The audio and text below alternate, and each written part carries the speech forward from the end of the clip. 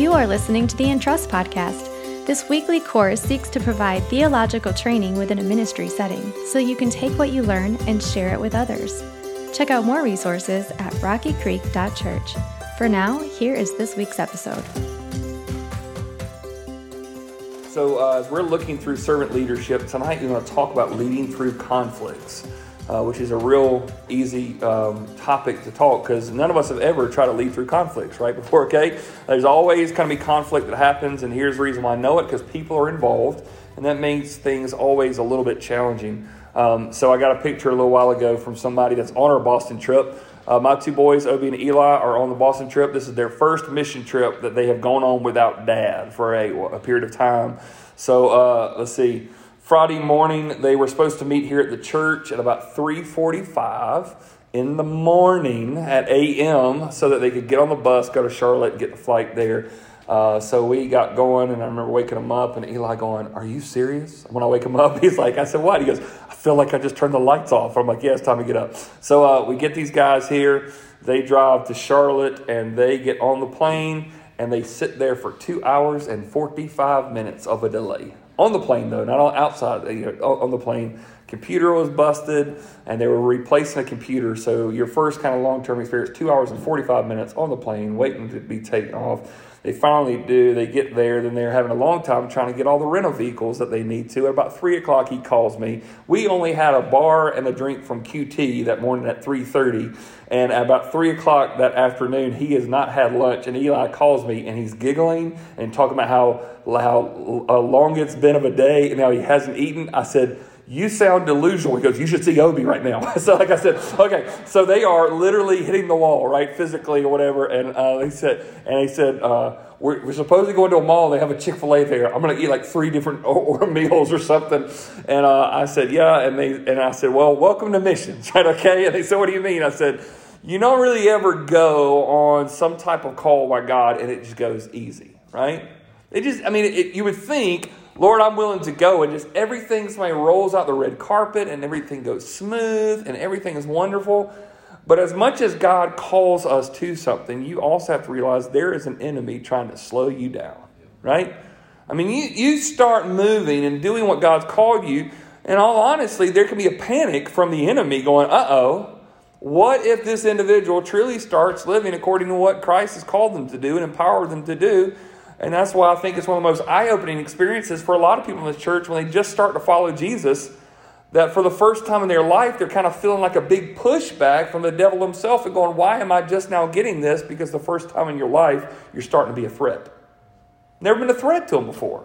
And now it's like, man, why in the world is it so hard for me to get up and read the Bible? I've only started to want to read the Bible. It should be easy now. The enemy's trying to slow you down. Trying to make some changes. Why am I getting so much relationship dysfunction right now? The enemy trying to slow you down. Do you know the enemy knows where you're weak and likes just to go at it, right? There are certain things that cause you to be frustrated or slow down, and there's conflicts that happens. So as we look tonight, if you got your Bibles, we're going to look at 2 Corinthians chapters 11 and 12. So you can go ahead and turn there. We'll be there in a minute. But I want you to think about what does it mean to lead through conflicts. Because leaders will experience no shortage of conflicts when they try to make a difference. I think we could all agree with that, right? It's not a matter of if crises will come, but how we will respond when we encounter them. You think about all the different quotes from all the coaches and all the mentors and all the pastors and all the leaders that talks about attitude is what? 10% what happens to you and 90% how you respond to it, right? A lot of times it's not what's thrown at you. It's how do you respond when we encounter them.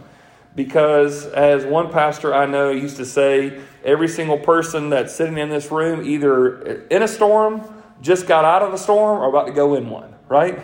That's just the way life is. And so it's no shortage of conflicts. You try to make a difference, you're going to have pushback. Crazy thing is, yes, you'll have it from the enemy, but also you'll have pushback from within yourself sometimes, won't you? Fear might start slowing you down, insecurities. You might even get to a place in your life where I know if you've never seen this will happen. Sometimes even religious people, church people that should be in your corner are actually saying, slow down, don't do this, right, okay? And you're thinking, man, I thought I was going to be getting encouragement from this, and actually not. So with this, how we respond, question there just for us to consider, who is a leader, personal connection or public leader, that's inspired you to keep going despite the challenging circumstances? Let me ask you a question. Have you ever seen somebody before you that you knew they were going through something and they just suffered so well it inspired you?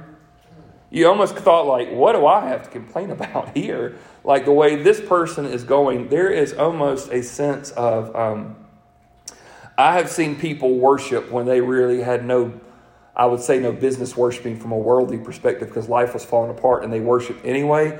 That's inspiring to me, right? It motivates me.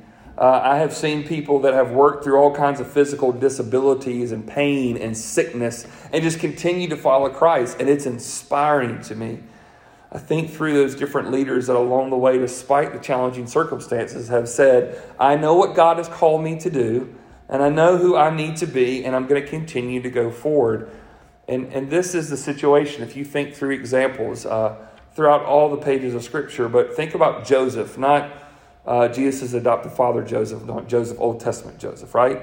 Abraham, Isaac, Jacob, and then Joseph. Remember, Joseph was beaten by his brothers, thrown into a pit, sold into slavery, goes and is accused wrongfully by this crazy woman, right?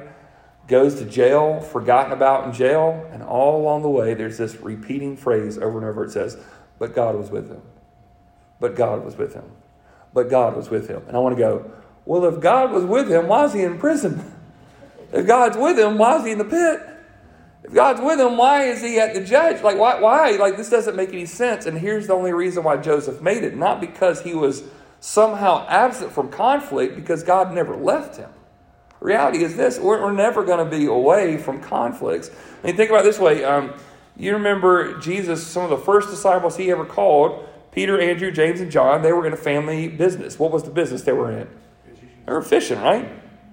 So these boys lived on the water, and Jesus did most of his ministry around the Sea of Galilee. And all the time they're hopscotching all over the place around the Sea of Galilee. And I imagine there's sometimes, Jesus, where are we going today? We're going to the other side. You want us to rent a boat? Because I can drive this thing right across here. We could save a lot of steps. No, we'll go this way. We'll walk.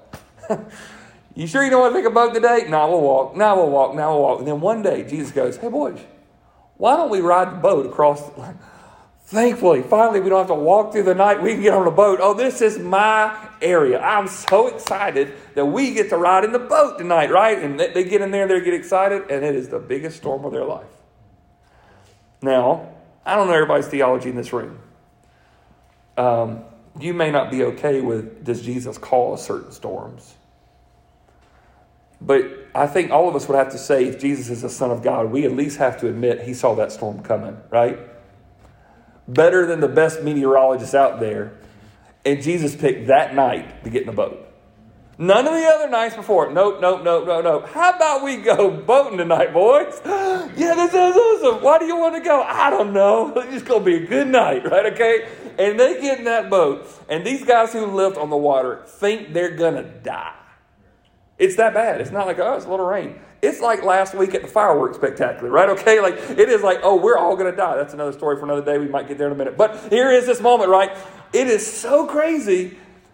And yet, would Jesus sovereignly place them in a storm of which they could not control, so they had to see his power displayed mightily? Of all the nights to go on the boat, that was the night. Let's go. Let's go on the boat. And this is the picture I want you to think of. This hit me reading it one time before, but if Peter, Andrew, James, and John have been called to be fishers of men, and they said, no, we'll just be fishers of fish, right? We're not going to go on the boat. We're not going to follow you. We're just going to stay in the family fishing business. Get this picture with you. That night that storm hit, they probably would have been in a boat just like that on that same water. The only difference was they wouldn't have had Jesus in the boat with them. See, storms are going to happen, right? But the difference is Jesus with you in the midst of those storms? Is he near us when the storms hit and when life is chaotic? You look throughout all, and there's all these people who can inspire us when they go through these challenging circumstances. Here's the problem, if you will. There's really three, I would say, groups of people, if you will, that could cause a little conflict for us if we're trying to lead through conflicts. The first one is personal, okay? You will experience varied challenges throughout your life that will make you want to quit. You ever been there before? Just wanting to quit, okay? that sometimes the challenges rise up so much that you just feel like throwing in the towel. Some of you have probably even been in a place, maybe you're there right now. You know God has called you to do this, make it to this finish line, go through this process, and all of a sudden, out of nowhere, comes this thought, I'm thinking about quitting. Why? I just don't know if the fight's worth it. It's too hard. It's too difficult. And you look at the moment, and it is challenging, but then you have to start thinking, but is the conflict not worth it, and is the other side even worse if I don't push through? You follow? Like sometimes the immediate is, I just want to run. Okay, you can run now, but what does that mean later? And so a lot of times we experience these very challenges throughout your life. It makes you want to quit. Sometimes it can be health, right? Sometimes it can be relationships. Some of y'all ever just been down in the dumps and you don't even know why? You just wake up and you just feel off. Just sometimes people just, this is one of the things that I laugh about, but there are some people, I'm not a big crier, okay? If I cry, it's I don't know, there's something caught in my eye, maybe like fireworks strand or something. But there are some people, I've heard people say, sometimes I just need a good cry. I've never felt that way in life, but I hear it's probably good for you. I wish I could, okay? Like I hear medically it's actually good for you. But sometimes people go, I just feel like I need a cry today, okay? Like, why is that? Why do you some days wake up and you're ready just to go at it? Some days you just feel like I don't have it in me, right? I don't know. But I know this, that emotions are a very dangerous thing to be led by, right? Calls in all kinds of ways, personal stuff can make you want to quit. The other problem that you can have is what I call insiders. These are God's people on the inside of the church, if you will, right? Think about it this way. God's people can be experts on creating conflict by majoring in the minors, right? God's people, unfortunately, can be experts on creating conflict by what I call majoring in the minors. Do y'all know what majoring in the minors means? Yeah, majoring in the minors means this. Let's split a church over the color of the carpet, right? Okay, like majoring in the minors is let's get upset about something so small when this big stuff is happening. Like this is the good stuff, right? And a lot of times, God's people, we are experts on just causing just drama, okay? Like sometimes it can happen. In fact, you just think about, we're reading through the book of Exodus, and how many times God's people get together, and they just all get all like, really stirring everybody up and getting all this panic. Sometimes we can really be good at that. I was on a mission trip years ago. I'm in the back of a Toyota SUV in the middle of a country named Niger in Africa. Some people would say it's the poorest country in the world. They put me in the back of the Toyota SUV that had no air, and even if it did, what's the point of it? We're driving down dirt roads for 14 hours to get from the airport to the village we're trying. And they put me in the back of the SUV because we had 6 people that needed to ride in that, and 4 of us had to be in the back seat. And since I was the biggest, people were going to have to sit some way layered on top of me, okay? So I'm at the back, somebody's here, somebody's there, somebody else is stuck there. Somebody's feeding us, what we had to eat was tuna fish out of a can, and we're scraping it on crackers, like pouring it at each other's kind of stuff. Dust coming in the window, you're just eating dust and tuna fish. That's all, traveling. And at some point, like I'm talking to the missionary who's in the front, and he asked me this question as we are driving through that Toyota. We are eating dust, eating tuna fish. We're having to navigate the plane because there's this terrorist group called Boko Haram that was in the area and trying to slow down any Christian witness. He's talking about how many near-death experiences he's had with this group. And then he looks at me as a pastor that lives in South Carolina and says, tell me what's the most difficult thing about pastoring in the States. And I felt like, I can't say anything to this guy. We're on the run from Boko Haram eating tuna fish. You know what I'm saying? Like, what can I say to this guy? No, steer. I mean, everybody's life is hard. What's the most challenging thing about being a pastor in South Carolina? And I said, this was the year 2012, I remember it. I said, probably the most difficult thing of being a pastor is giving your life to try to help people, and they can get so tore up about the most trivial, insignificant things. It just makes no sense. I don't know if any of you have ever read, or maybe you've watched The Lord of the Rings. I'll finish and reading some of those books. And there's a funny story at the end that the 2 main characters come back home after they literally have saved the world. And their people in their little town don't even know they've done it. And when they get there, like, where have y'all been? And they're like, I just kind of been on a journey. They've literally saved the whole world from this, whatever. And they go, well, somebody messed up my crop since the day that you guys left, and I'm really mad at you. And I want to go, that's ministry. Okay, like you feel like you are literally trying to save the world and do all these wonderful things. That sometimes, folks, we just get caught up on the silly, the trivial, the minors. And it can cause a lot of conflict and make you want to quit. The other group that can hurt us is what's called the outsiders. If you're not aware of this, the more defiant our culture becomes, the more hostile they become toward Christians. That is happening. So you got trouble on the inside, trouble on the outside, trouble on just your own emotional self. You got it coming from every spot. The outsiders, my missionary friend, when a terrorist group is trying to slow you down, that's one thing. Now we've got a culture that's weaponized towards anything that looks like biblical Christianity. It used to be years ago that we may have been accepted from a standard. People didn't follow Christian values, but at least it was accepted. Now, we're not the hope or the help. We're the problem. If you're going to follow Jesus and follow the Bible, you're actually part of the problem now. And this is what's shocking. And so the problem is we're getting personal pushback. We got insiders against us. We got outsiders against us. And the culture is getting more and more hostile. Tom Peters' quote here says it is easier to kill an organization than it is to change it. Talk about leading through conflict. It's just easier just to give up, to quit, to just stop altogether than it is to actually move and lead in spite of when there is change. So let's look at this example. The Apostle Paul writing to the Corinthian church, his letter to them here, and we're going to start chapter 11 and look at a few different verses here to explain what Paul's life was like as he tried to lead through conflict. So chapter 11, verse 12, he says there's a bunch of false teachers that are in the church at this point. And he says, but I will continue to do what I'm doing in order to deny an opportunity for those who want to be regarded as our equals in what they boast about. For such people are false apostles, deceitful workers, disguising themselves as apostles of Christ. And no wonder, for Satan disguises himself as an angel of light. So it is no great surprise if his servants also disguise themselves as servants of righteousness. Their end will be according to their works. Isn't that something? He says there are people that appear like they are doing religious work. They're actually doing work of the enemy. There are people who will stand up and say they are speaking on behalf of Jesus, but they actually got a different master that they're following. And if you're not aware, there are people in churches, Christianity as a whole, people that have got 1 million followings on their YouTube or they're subscribed or buying their books. There could be in your gospel room class, right? There can be people deceiving. It sounds spiritual, but it's off. And so here's the thing. Satan in this category motivates people to create conflict to slow kingdom work.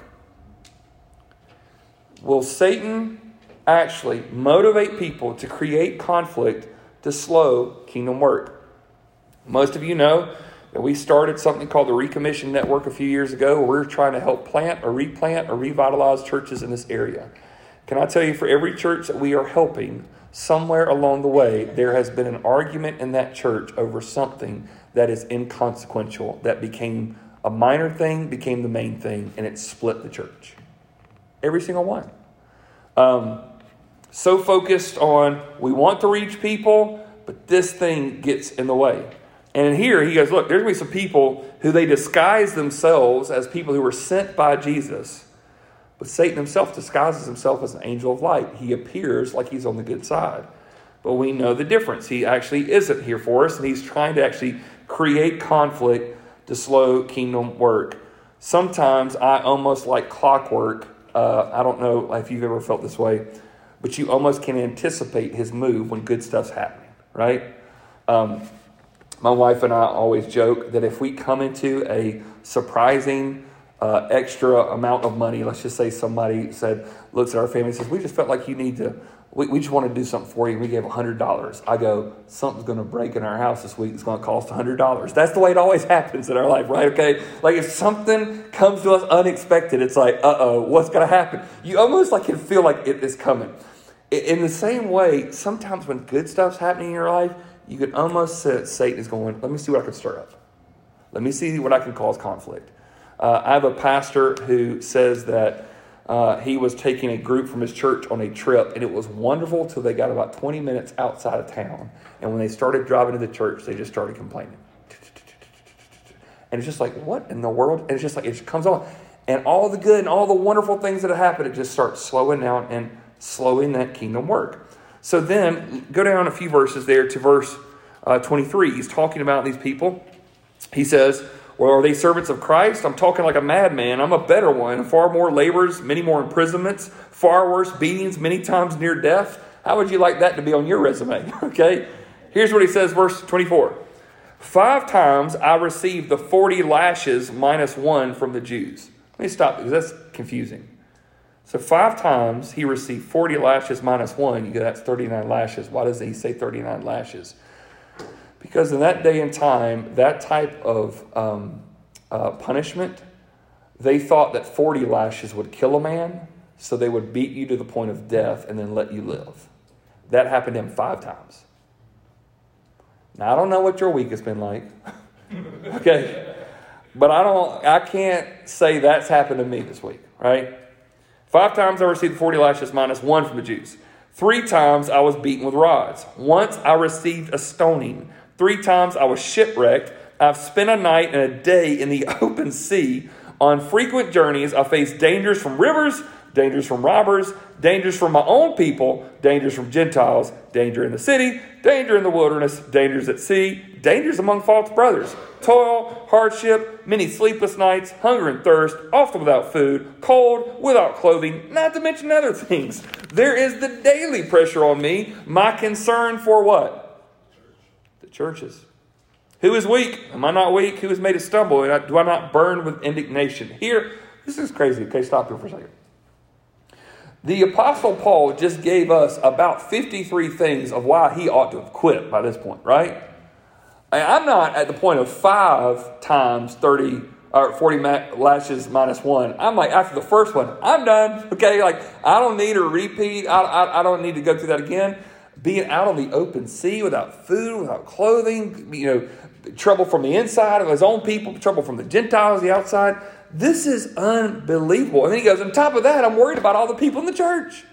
Believers who say one thing and live a different way. It's overwhelming, the anxiety that he felt. I'm going, Paul, you can't say you're anxious. He's going, I am. I am overwhelmed about what happens with people. And sometimes this is the thing. I know that everybody in this room, you've had this experience. And I don't want to just say, well, it's just pastors who feel this way. Have you ever been so burdened that somebody you care about wasn't going to make it? I mean, burdened. Like you just going, oh, they're just on the brink. Like they're either going to make it or they're not. And it can overwhelm you. And Paul goes, that right there, that's worse than the lashes, than the rods and the shipwreck. I'll take that any day. I'm overwhelmed by my anxiety for people in the church. Are they going to make it or not? See, Christian leaders should not be surprised when trials greatly oppose them. Trials greatly opposed Paul. They slowed him down. They were literally making him more anxious and giving him plenty of ample reasons of why to quit. And he had the opportunity numerous times just to give up. And so as he continued to live his life, it was an opportunity for him to always, the conflict, the heat turned up, if you will, making him want to quit along the way. This is, when you think about anybody, when the trials ramp up and the desire to quit increases, how often it is that we just go, well, if the circumstances would just be removed, I'll be okay. But in reality, I've seen people that have dealt with harder circumstances than others, and they go through it. And some people have the smallest of things, and they just kind of tap out.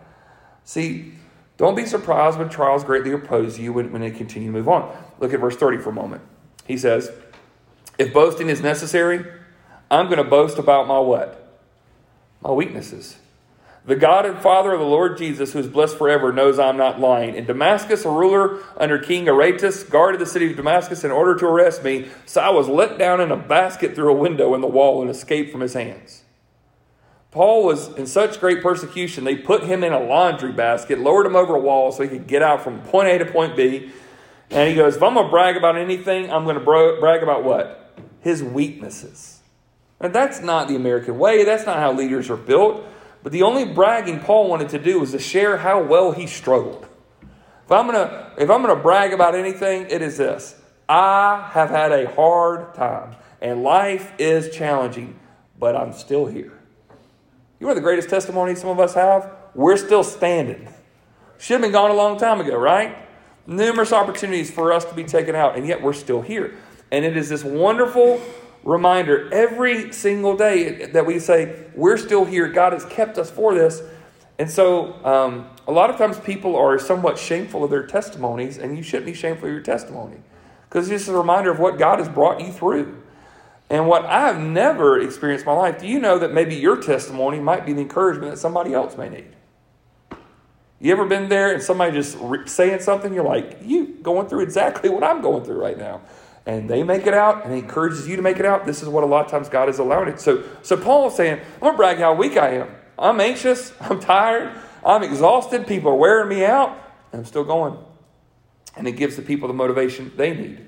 So chapter 12 happens, and he starts talking about other things, this vision that this guy has. He's talking kind of the third person. He's talking about himself. And it's this crazy situation, right? He says that he has this vision of God where he feels like he has literally experienced God in a unique way. But in verse 6, he says it like this. For if I want to boast, I wouldn't be a fool because I would be telling the truth. But I will spare you so that no one can credit me with something beyond what he sees in me or hears from me, especially because of the extraordinary revelations. Therefore, so that I would not exalt myself, a thorn in the flesh was given to me, a messenger of Satan to torment me so that I would not exalt myself. Concerning this, I pleaded with the Lord 3 times that it would leave me. So have you ever heard somebody like, oh, so-and-so is a thorn in my flesh? Okay, right, okay. This job is the thorn in my flesh. Blah, blah. This is the passage that this comes from. Many people don't know, they read this and think a lot of different things about what Paul was dealing with here. Paul doesn't say what his thorn in the flesh was. Some people think it was a physical situation. Some people think that it was his eyesight. And here's the reason why. There is a place where one time Paul is talking to his opponents, and he says, see what letters I'm writing with my own hand? That it's maybe like his eyesight was failing, and people thought, oh, you can't even see, you can't do your job. He's like, well, I'm writing it with my own hand. Okay, like, you know, it's like saying, like, some people think it was that. Some people think it was some other kind of physical sickness. Some people think Paul was single. Was he longing to be married? Was he depressed? Was he struggling with anxiety, some kind of mental disorder? All kinds of things that it could have been. And Paul doesn't say. And here's the beauty of why Paul doesn't say it. So that all of us can come to this table and consider ourselves in the same situation as him.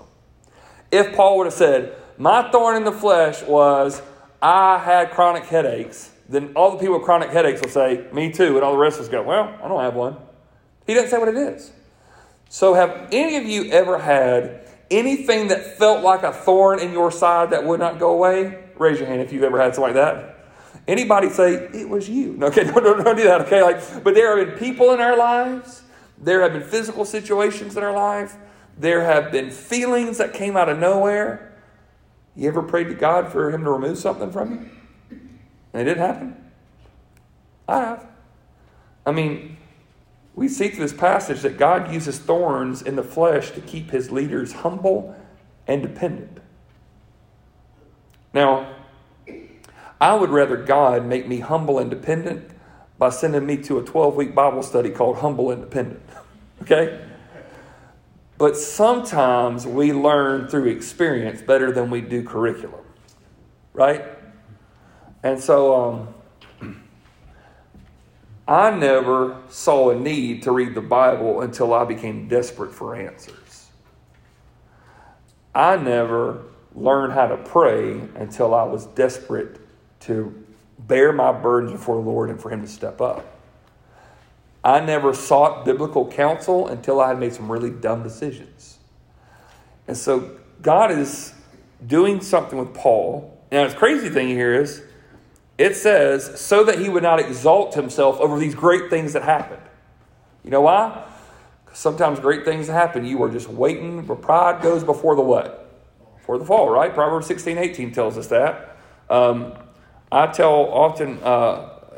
guys that are wanting to go into the ministry, a lot of people's pattern is that if pastors are going to take a day off, a lot of them will take Mondays off. For me personally, think Mondays are too precious to get staff together, start following up on people, what we got to do for the week. But a lot of times, a lot of pastors take Mondays off because they go on this spiritual high on Sunday and they just plummet.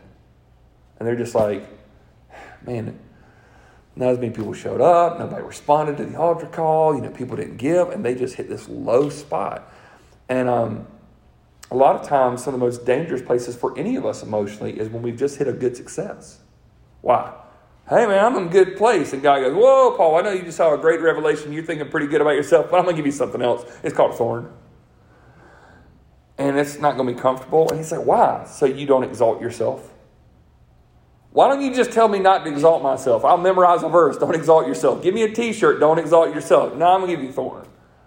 I'm going to keep you humble. I'm going to keep you dependent. It was a messenger of Satan. This is spiritual warfare, right? This is going on. And so I pleaded with the Lord 3 times that would lead me. The guy who wrote in Philippians chapter 4, do not be anxious about anything, but in everything with prayer and supplication, let your requests be. The guy who taught us how to pray in a lot of ways in the New Testament says, I prayed 3 times and God says no. If Paul's praying for the thorn to be removed 3 times and God doesn't do it, my mind goes, I don't have a chance. Okay, like God's not going to listen to anything that I have to say. Paul's saying, please God, this thorn is slowing me down. God says, I'm not taking it out. God, I'm asking a second time. I feel like this thorn is not only hurting me, but it's consuming my thoughts, and I feel like I'm slowing down. Will you remove it? No, son. It's necessary for you right now. God, I'm asking 3rd time, okay? Father, Son, Holy Spirit, however you want to do this, 3rd time. Please remove this thorn. I'll be more effective for you if you'll free me from it. And God says, actually, you won't. You'll be more useful for me if you stay dependent on me. The thorn stain. Now, this is not Christianity 101. I get this. We're going a little deeper into this tonight. Would God know us so well that he might deem necessary that he allows conflict in our lives so that we stay more dependent on him? It's hard for me to envision. Because I just want to say, God, I promise if you remove it, I'll be good. And he goes, yeah, that's what you said last time. I just think we might need to keep a little bit more here. Think about every time I try to teach one of my kids to swim. For the weirdest reason, I could be in a pool that was a 3-foot to 5-foot pool. And even in that situation, there's a shallow end, there's a deep end, right? I'm 6'4". I've been 6'4" since my kids were born. I'm still 6'4" unless I started shrinking last year. But I am 6'4" at this point. And in a 3-foot pool or in a 5-foot pool, guess what? I'm above water. So I can take that kid and they hold on to me. And then I start walking to the deep end. They go, don't go to the deep end, Daddy. It's fine. It ain't the deep end for Daddy.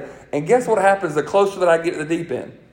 They start choking me. Okay, like that. Those hands around the neck, they start just tightening in and they're holding in closer. And why? Because in their mind, it's more dangerous down there than what it is down there. But they're drawing closer to their father, the more the conflict increases. The more the danger ups, the closer that they get.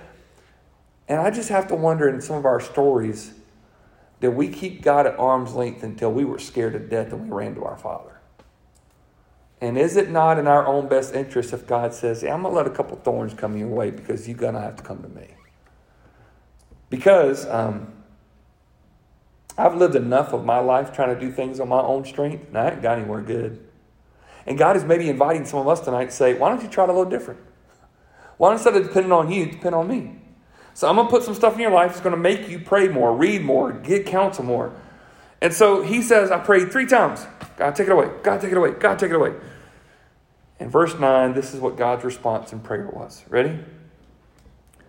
My grace is sufficient for you, for my power is perfected in your weakness. Therefore, I will most gladly boast and all the more about my weaknesses so that Christ's power may reside in me. So I take pleasure in weaknesses, insults, hardships, persecutions, and in difficulties for the sake of Christ. For when I am weak, then I am what? I'm strong. This is countercultural to everything we've ever learned. But the power of Christ rests on those who express dependence on him through the conflicts. Strong people aren't those who avoid conflicts. Strong people are those who endure them as they walk with Christ. And Christ says to him, no, I'm not going to remove the conflict from you, but here's what's sufficient for you, my grace.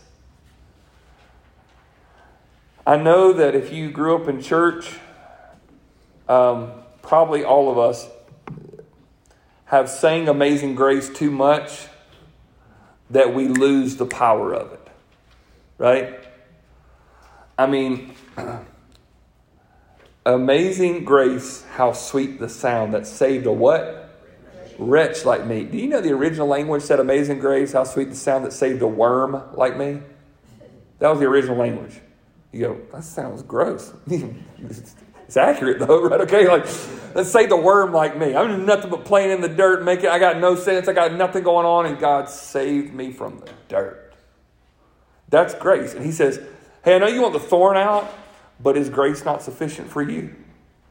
Is the fact that you were unlovable and I loved you anyway, is that not sufficient for you? Is it not that your sins caused you to be separated from me and that I brought you back into a relationship? Is it not that you have followed your father, the devil, all on the way and I've adopted you into the family? Is that grace not sufficient for you? Is it not that you have sinned and rebelled and been defiant all your life, but I have said I removed your sins as far as the east is from the west, therefore there is now no condemnation for those who are in Christ Jesus. I remember your sins no more. Is that grace not sufficient for you? See, if I had a choice of removing the thorns or having his grace, I'll choose grace any day.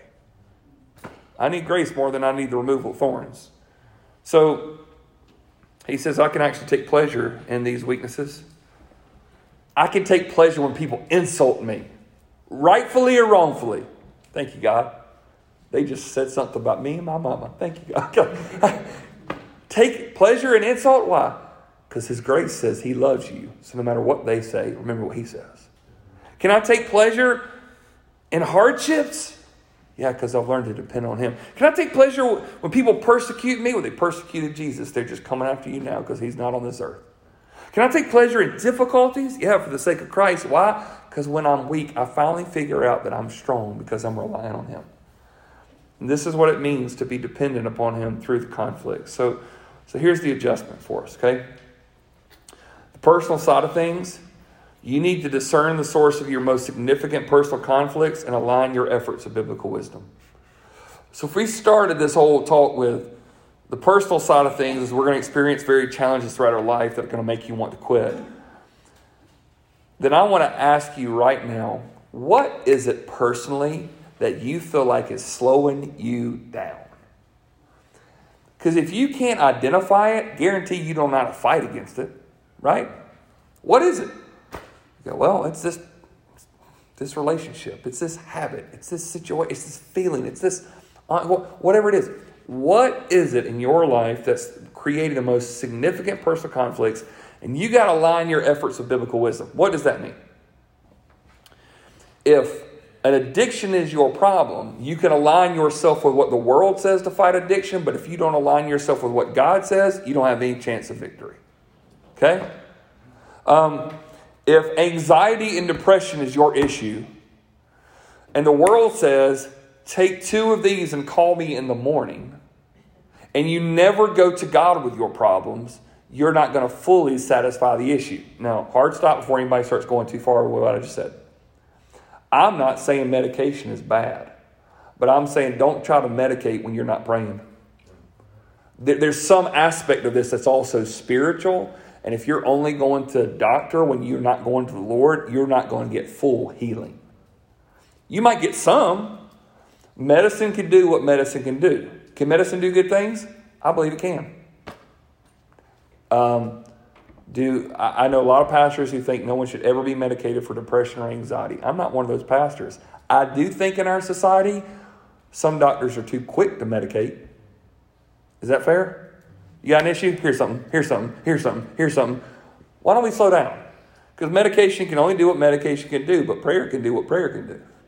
Being a part of the church can do what the church can do. And so sometimes I think we jump to this where we're going, I got to at least align my perspective with what God says.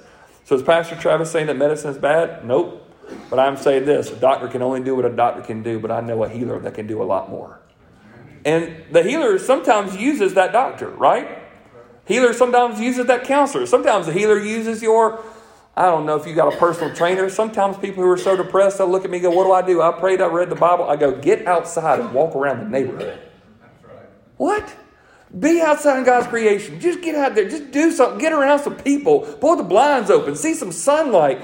All of that stuff's going to help, right? But you can't do it apart from God. You're not going to do it. You might be depressed on a 0 to 100 level. You might be a 30, and that medicine might get you to a 37, but it ain't going to get you where you need to be. It might be part of it, but you've got to say, Lord, I want to align all of my things with your perspective, with your ways. It's so important. So what is the source of those personal conflicts? And are you aligning yourself with biblical wisdom?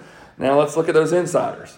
When there's conflict that happens and you're trying to follow the Lord and insiders start causing all this kind of issue, hey, these are the people of God. We should be on the same team. Why are we having all this conflict? Do not let conflict among other believers remain either one of these three things: unaddressed, unchallenged, or unforgiven. This is where conflicts will cause you to let this go deeper than what it ever should. Do not let conflict, which is unavoidable, by the way. If there's people involved, there's going to be conflict. Don't let conflict among other believers remain unaddressed, unchallenged, or unforgiven. Here's what unaddressed means in conflict. Have you ever had that person in your life that you were supposed to like and they were supposed to like you, but you just wanted to avoid them like the plague? It doesn't make the relationship better, does it? So to unaddress it, all you're doing is just ignoring the person. So if you got to be in church and you're walking like, oh, here they come, and you awkwardly have to mark moving the other way, that ain't helpful, okay, right? Is to address it. Because right now we're at a church that has 4 services. And I've been a part of another church where we had multiple services. I have known people who were married in a church and they got divorced and both want to go to church. Well, good thing we got different services. We don't have to run to each other. You know? I've known people, they used to be friends, and they're going to go, well, I'm going to start going to this service, so I don't have to bump into that person. I said, okay, that's one way to handle it. Another way to handle it is, can we talk? Right? Can we just sit down and just address what's going on? No, that ain't going to work. Who's going to mediate? I'll mediate. I love getting in the middle of this stuff. Let's just all sit down. Let's air it all out. And I promise by the time we leave, one of y'all is going to feel better or I'm going to get punched. Either way, we at least are making steps towards progress, right? Don't leave it unaddressed. Sometimes it's don't leave it unchallenged. Sinful drifting, we never drift back towards the Lord. We always just drift further away. And sometimes in the church world we go, well, that's none of my business. I don't need to get in the middle of that. Sometimes you do. Like, I'll be honest, sometimes I wish people would have challenged me earlier than later, right? Because if they'd have caught it back here, maybe there's something. But then sometimes you got in the middle, it's so deep, it's hard to slow it down. And so leaving it unchallenged is if there's conflict, if there's heresy, if there's disunity, and you go, I'm not going to address it, not going to address it, not going to address it, not going to challenge it, not going to. At some point, you've got to say, here's what the Bible says, and you're out of step with this, and I love you, but it's got to stop. It's got to. And that's never something that people are excited about, but I'm just telling you that oftentimes relationships, churches, ministries get off course because no one's willing to say, I love you enough to speak the truth in love. And to challenge you on this. And then sometimes relationships get so caught up because it's just unforgiven. If someone has said, I caused conflict for you, I hurt you, and I'm sorry, and you say, I forgive you, mean it. Move on from it. Scripture says in Colossians 3, forgive as Christ has forgiven you. So I can't say to someone, I forgive you, I just don't want to be around you. You know why? Because if Jesus would use that logic, I'm in trouble, right? Travis, I forgive you, I just don't want to be around you, okay? You show up to heaven, don't come knocking on my door, okay, right? Or, you know what, I mean, I forgive you and everything, but, you know, I just, if you're causing it, you're storing up for another day, that's not the way Christ is forgiven. So sometimes it's address it, challenge it, and then forgive it. Move on. You don't have to stay in that. And then for that last group, the outsiders, don't excuse your inability to lead due to the state of the culture. Don't give up just because this culture is going bananas. They are out of their mind. It's getting worse by the day. Sometimes I read stuff and saying, are you kidding me? Sometimes I watch the news and going, I didn't think that one was coming. That was not on my bingo card for this month. But all of a sudden, here it is. And just crazier stuff's happening. And what we don't need to do right now is the church just give up. I'm not going to say anything, not going to address anything, not going to put... That's not what needs to happen. In fact, we've got to say, no, I'm not going to lead out and speak the truth in love and lead forward and try to offer hope in this world because the world has gotten so bad. If anything, we need to step up our efforts and not step back. In the midst of COVID in 2020, so many churches and different things were struggling to figure out. And I remember a meeting with our staff where I looked at everybody and said, I don't know what in the world we're going to do, but I do know this. We will not retreat from serving and helping and offering hope to this city. I don't know what this looks like. We can't take a step back. We've got to somehow be more engaged. And I think in so many ways it causes people to want to quit. You know, if you think about a scenario of leadership in groups, if any of you are in a gospel group here at this church or in a ministry group, let me just ask you, can relational drama, even within a church group, cause issues for the entire group? Yep. I often don't find people leave a church or a ministry or a group because somebody's teaching heresy. It's because somebody offended them and nobody addressed it. Right? So-and-so was mean to me. So-and-so didn't take time for me. So-and-so was blah, blah, blah. I felt I was on the outside, and they walk. And that can be avoided. And so as any type of leader, and you don't have to have the position of a leader, by the way, to be a leader, do you? I'm going to lead out and say, hey, we need to address this. We need to talk about this. Let's come to peace at this. We don't have to deal with that conflict. You cannot avoid conflict, right? But you should commit to learning through it regardless. Conflict will happen. To be human is to enjoy the wonderful things of conflict. Sometimes it's personal. Sometimes it's among the people of God. Sometimes it's outside of it. You cannot avoid it. But you can make sure to learn throughout it all. And you can make sure to continue to lean into God no matter what happens.